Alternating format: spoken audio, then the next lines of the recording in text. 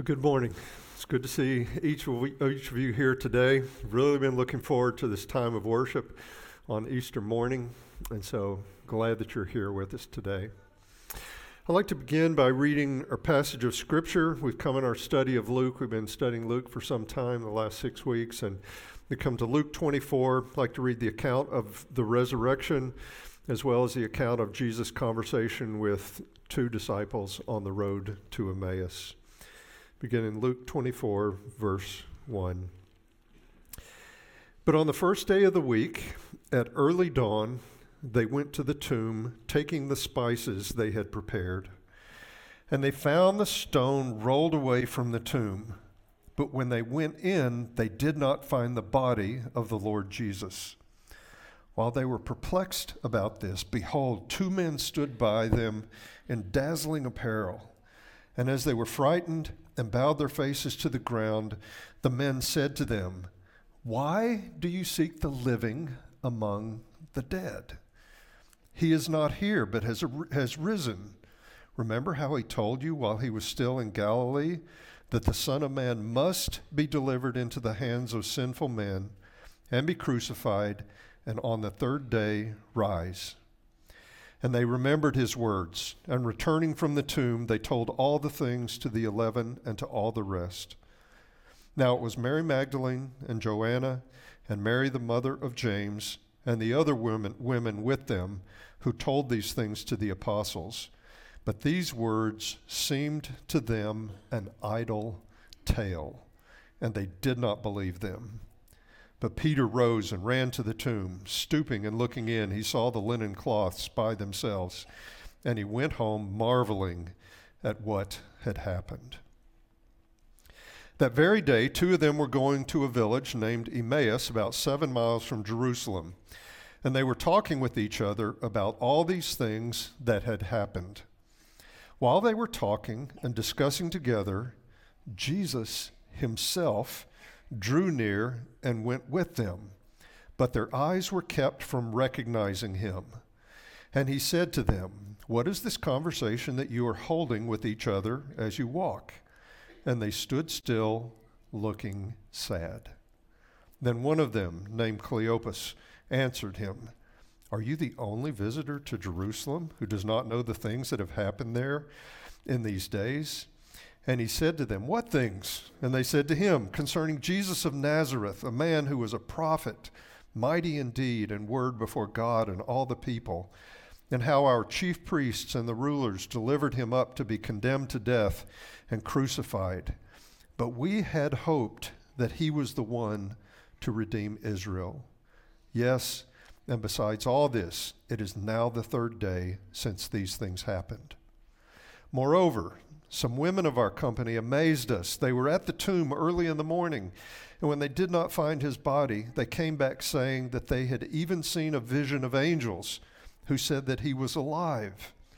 Some of those who were with us went to the tomb and found it just as the women had said, but him they did not see."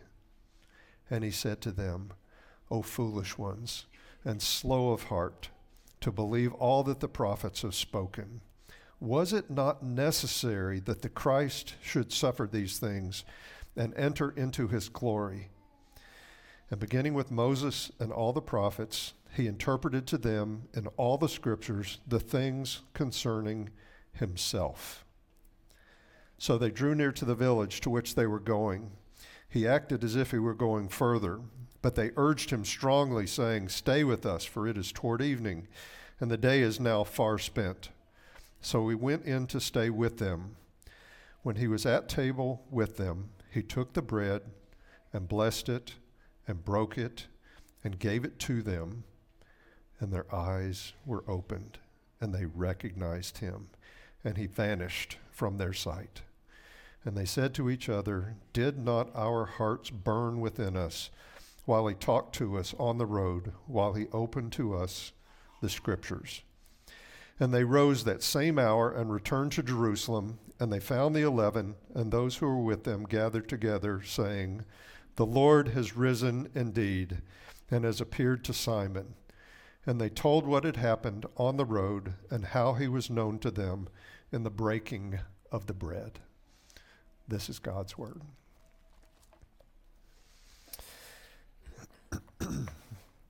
Alistair McIntyre tells a story that I've modified a bit for us today, and here it is. Let's say that you came in here this morning and you found a seat, you sat down, and a couple minutes later, a woman comes and sits beside you, and she says to you, "The scientific name of the harlequin duck is Histrionicus histrionicus." And you're a smart person and you understand those words, but you have no idea why she would say that to you. And you can't really understand it unless you understand the larger story. And so there's a lot of options. It may be that she mistakenly thought you were the person who approached her in the library yesterday and said, "Hey, can you tell me the scientific name of the harlequin duck?" And so she's just delivering what you want to know. Or it could be she's a foreign spy and she thought you were the contact. And that's the secret sentence. And she says the sentence and she's wanting to know if you will give the right response. Or it could be that she's in therapy to try to address her extreme shyness. And her therapist has given her this assignment. I want you to go talk to a total stranger. What do I say? Just say anything. And so that's where she comes in and decides that's what she wants to tell you, right? Brilliant. The point is that without a story, things just don't make sense. Without a story, things just don't make sense. And that's actually true of our lives when you think about it. If you don't really understand your own story, you can't really make any sense of why you are who you are, why you say the things you do, why you do the things that you do. Most of us, sometimes in our lives, we get to the point where we become very reflective and we think about the family in which we grew up. We think about our successes and our failures. We think about our dreams and our aspirations, whether they've been fulfilled or whether they've crumbled to the ground. We think about the things that we've suffered, the pains that we have experienced. And generally speaking, the better you know your story, the more you make sense of your life, for better, for worse. And so that's true on an individual level, but in a larger sense, really a deeper sense, unless we understand the story that everybody in every generation, everywhere is living in, we really can't make sense of the entirety of our lives. At some point in our lives, we get to the place where we ask questions like, actually, why am I actually here? How did we get here? What's the whole purpose of life? And sometimes we wonder, why is there so much suffering and pain in the world?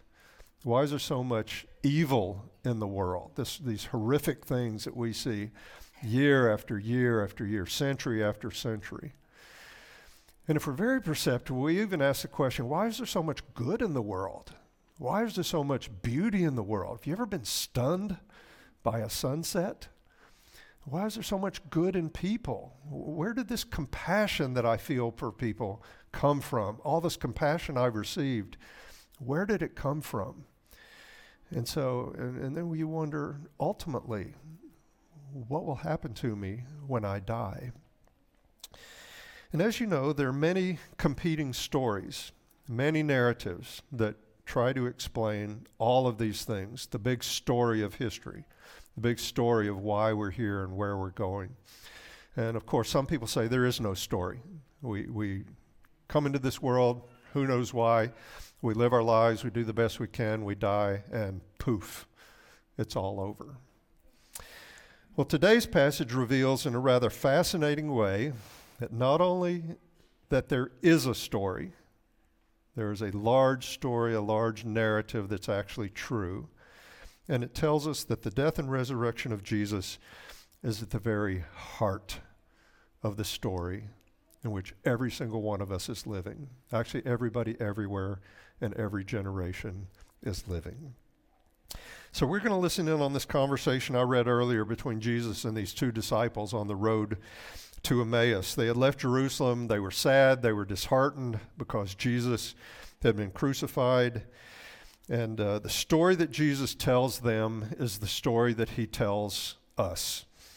And be encouraged, because if we understand this story, we can make sense of our lives. If we really understand this story and accept this story, it will change the path of our lives forever.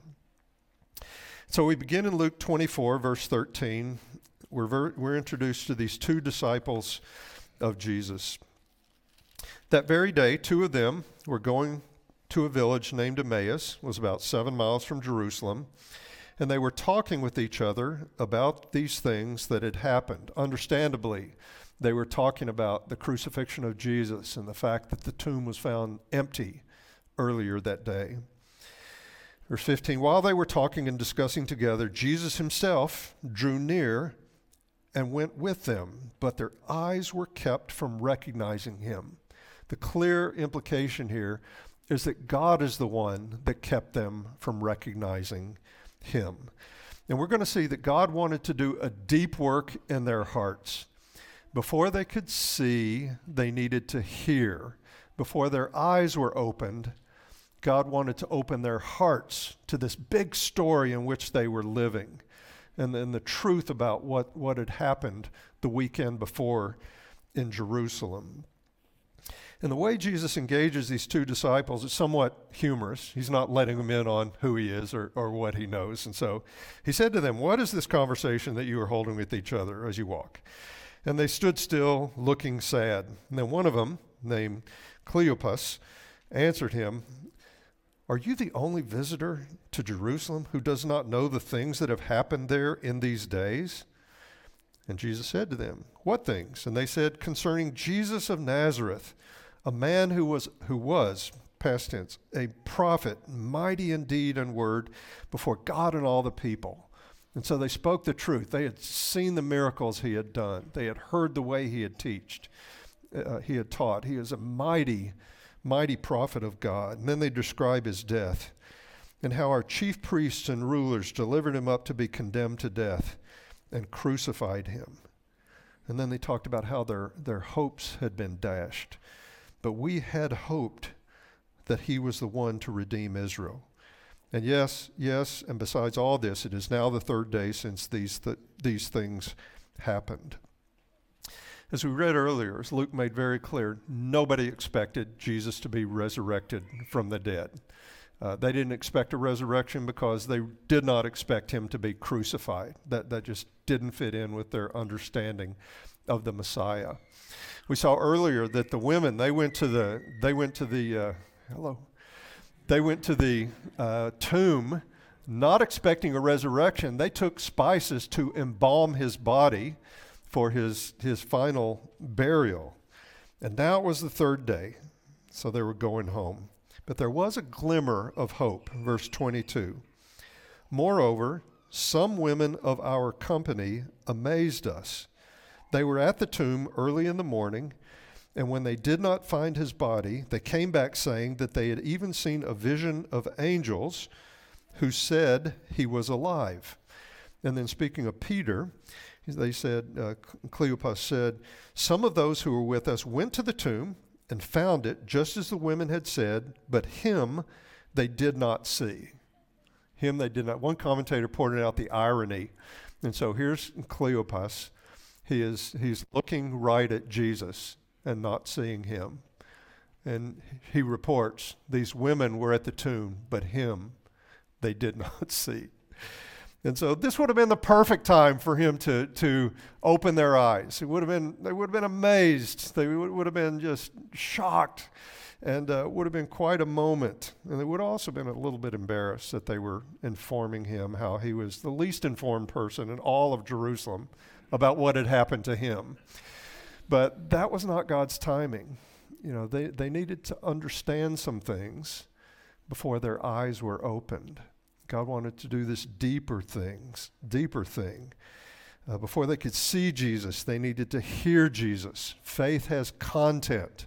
They needed to understand the significance of the death and resurrection of the Messiah. If their eyes had been opened at that point, it might have short-circuited this process. And so notice in verse 25 and 26 how Jesus confronts them with their unbelief and their spiritual dullness. He said to them, O foolish ones, and slow of heart to believe all that the prophets had spoken. He expected them. These disciples, they were Jews. They were steeped in the scriptures.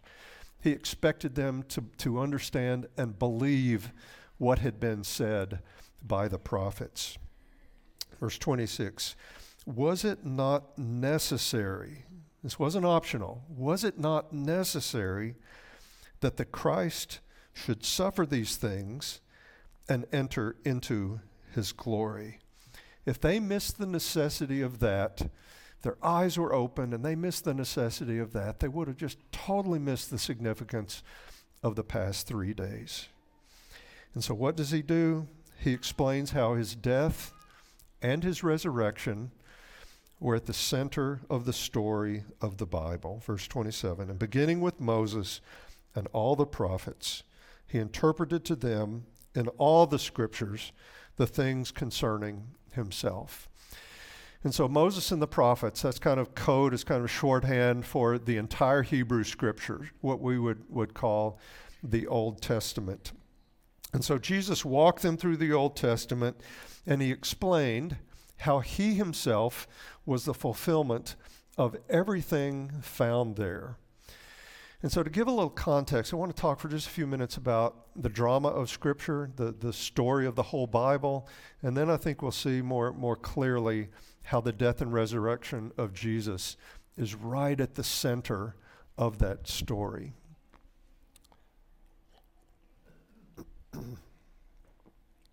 So one way to summarize the plot or the storyline of the Bible is by talking about creation, fall, redemption, and restoration.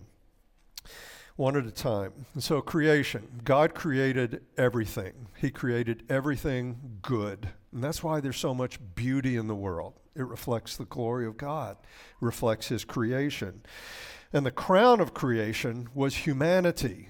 God created the man and the woman in his image. It's as if God says, you want to know what I'm like? You have other gods. They have these little statues. You want to know what I'm like? Look at my people. Look at humanity. They will show you. They are created in my image. And that's why humans have so much dignity. That's why we have this great capacity for good. It's because we're imagers of God. We bear his image. But then came the fall. The man and the woman sinned. They chose to disobey God instead of trusting God. And their sin introduced everything that is evil and painful in this world.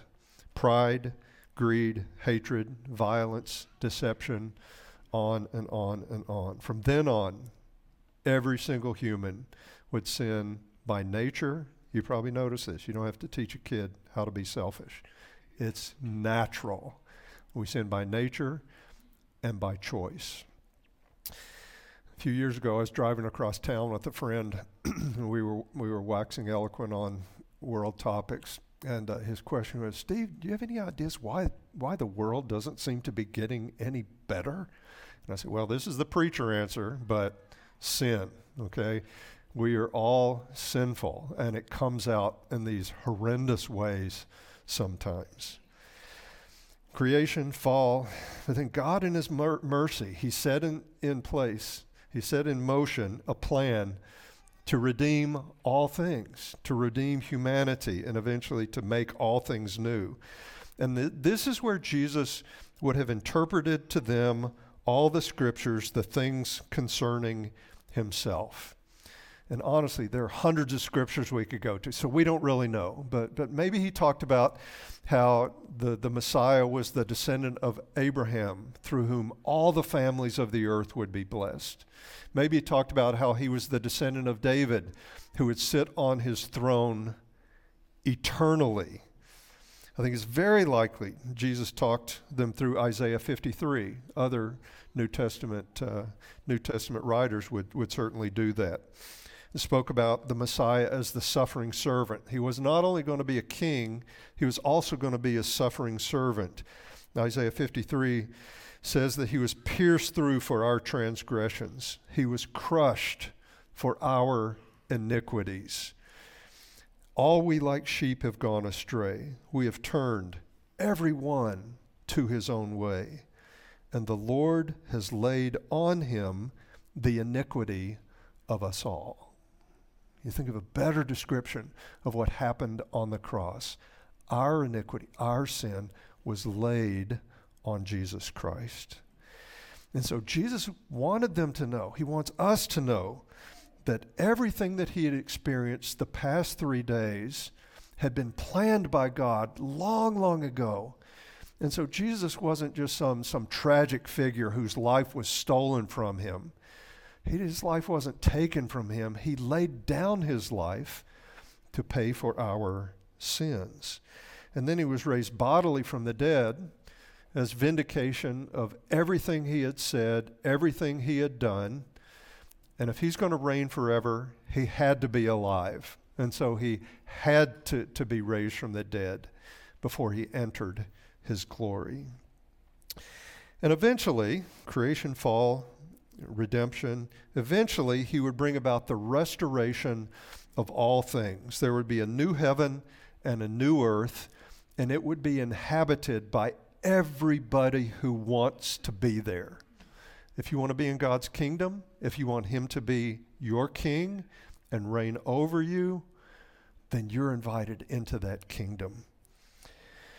And so these 2 disciples needed to know that the death and the resurrection of Jesus are at the very heart of the redemption and restoration of all things. And Luke is very masterful in the way that he describes what happened when they got close to the village, Emmaus. Verse 28, so they drew near to the village to which they were going. He acted as if he were going further, but they urged him strongly, saying, stay with us, for it is toward evening, and the day is now far spent. So he went in to stay with them. And so apparently they were so deeply moved that the thought of Jesus leaving, they just had to have more time with him. And so they invited him in. Jesus came into their house to stay the night. But notice in verse 30, it's a striking thing. Even though Jesus was a guest in their house, what he does is what the host does. Verse 30, when he was at table with them, he took the bread and blessed and broke it and gave it to him. And so he took, he blessed, he broke, and he gave it to them. 2 other times in the Gospel of Luke, that same pattern is found. It was found in chapter 9 when Jesus fed the 5,000. It was found just 3 days earlier when Jesus ate the Passover with his disciples. And these 2 disciples were not there. They were not part of the original 12. But perhaps they had heard what had happened. But this is what we read we call it the Last Supper, the Passover meal in Luke 22:19. And he took the bread, when he had given thanks, he broke it, and he gave it to them.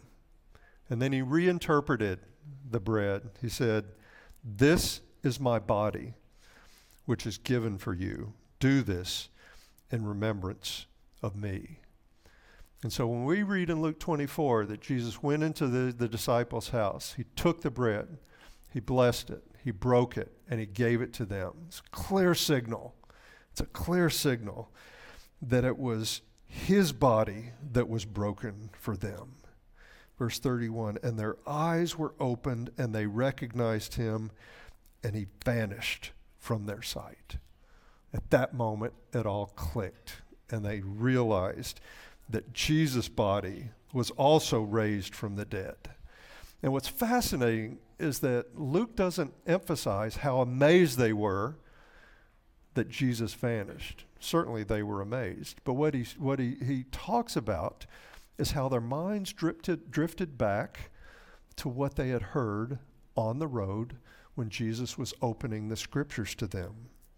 Verse 32, they said to each other, did not our hearts burn within us while he talked to us on the road, while he opened the scriptures to us? When Jesus was walking them through how the death and resurrection of the Christ was at the center of God's God's story for all of humanity, something deep was stirring within them. Their hearts were burning in a sense. And one of the things that was stirring in them was faith. Paul would later say that faith comes by hearing, actually hearing the Word of God. And they were hearing God's Word, God's truth, this revelation that we can never figure out, but that's just been given to us. And it was stirring up faith in their hearts. And they realized after their eyes were opened to recognize Jesus only after they had heard that the Messiah was going to die on the cross, pay for their sins, and be raised up on the third day. And the scriptures have been having the same effect in the lives of people all down through the centuries. And this should be a powerful encouragement to all of us. I don't know if you've ever had the thought, I wish I were there to see the risen Christ. I wish I could see him. If I would only see him risen from the dead, I would believe and I would never doubt again. You ever thought that? I have. Well, would that be the case? Well, maybe not. But that experience is not accessible to us. But what is accessible to us is the same scripture and the New Testament that was available to those two disciples on the road to Emmaus. We have the scriptures that can stir our hearts, that can open our eyes, and to show us the significance, show us the grand story of all history. And then we can make sense of our own lives. We see that these two disciples, they did what people normally do when something amazingly fantastic happens to them. They went and told other people. Verse 33, and they rose at that same hour and returned to Jerusalem. And they found the 11 and those who were with them gathered together, saying, "The Lord has risen indeed and has appeared to Simon." And they told what had happened on the road and how he was known to them in the breaking of the bread. Next week, we're going to look at the last passage in Luke. And when Jesus talks to this larger group of disciples, he's going to appear there. And spoiler alert, he's again going to explain how his death and resurrection was at the heart of all of history.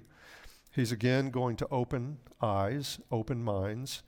And again, he's going to use food in the process. Well, we started this message by talking about how without a story, our lives just don't make sense.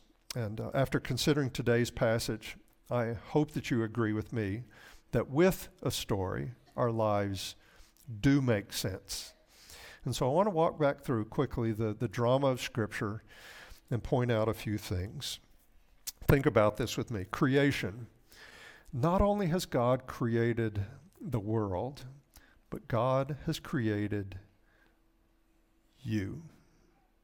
What David said in Psalm 139 of himself is true of you. You were formed in your mother's womb.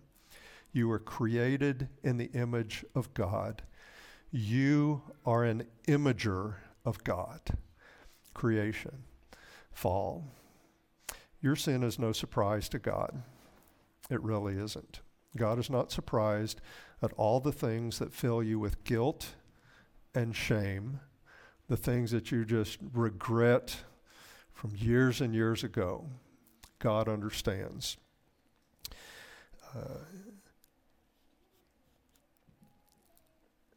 Redemption. God has provided a way of redemption. God loved you so much that he designed a plan for your sins to be paid for at great cost to himself. Your sins fell on Jesus Christ on the cross. He so loved the world, including you, that he gave his unique son to die for you, that if you believe in him, you will not perish, but you will have eternal life. You may have thought that you're too far gone, that you've done too many things. God would never want you. Not the case. God sent his son Jesus with his eyes wide open, fully knowing your sin. This is how you enter into God's story. Place your faith in Jesus Christ. And then restoration. If you receive God's redemption, you will one day be part of the restoration of all things. Every part of you will be transformed, including your body. Whatever happened to Jesus, if you're in him, will happen to you. And so as he was raised bodily from the dead, you will one day be raised bodily from the dead in a body that is uniquely suited to live in the new heaven and the new earth. And you will live with God eternally. And so in light of all of this, let me suggest two things. We've only scratched the surface of God's story. Therefore, let me suggest two things.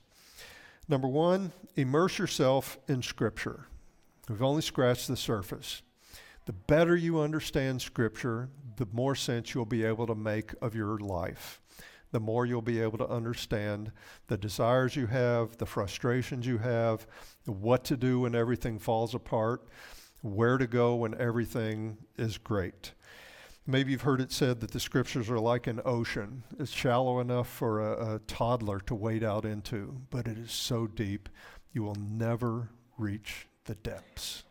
You will never get bored. You will always be fascinated with the Scriptures. And that's been my experience. Immerse yourselves in the Scriptures. The second thing is immerse yourself in Scripture in community. In other words, don't go it alone. That is not God's plan. You know, here at Faith, we try to make the Scripture at the heart of everything we do. We teach it on Sunday morning. We encourage you to go to the Scriptures privately throughout the week. We have groups where we talk about the Scripture, we discuss the Scripture, and this is the way it gets into every fiber of our being. It's not meant to be like the sprig of parsley on the side, garnish on the side of the plate. The Scripture's meant to be the entree, the main thing that informs how we think about ourselves, how we live our lives. And so if you are not part of a church, we would love for you to become part of this Scripture and become a disciple along with us. The good news is there are many good churches in our community that teach the Bible and would have the same vision for your life. But please know that you're welcome here. But our desire is that every one of us would be lifelong, eternal disciples, learners, apprentices of Jesus. Heavenly Father, thank you for this amazing account. Thank you that the risen Christ wants to burn within our hearts and open our eyes and teach us where our place is in your story. We pray, God, that we might each become disciples and put our faith in Christ and learn of him. God, we pray that you would fill our lives with meaning. We pray that as we walk, as we grow, that we would see more and more who you are and therefore who we can be and how we should be. In Jesus' name we pray, amen.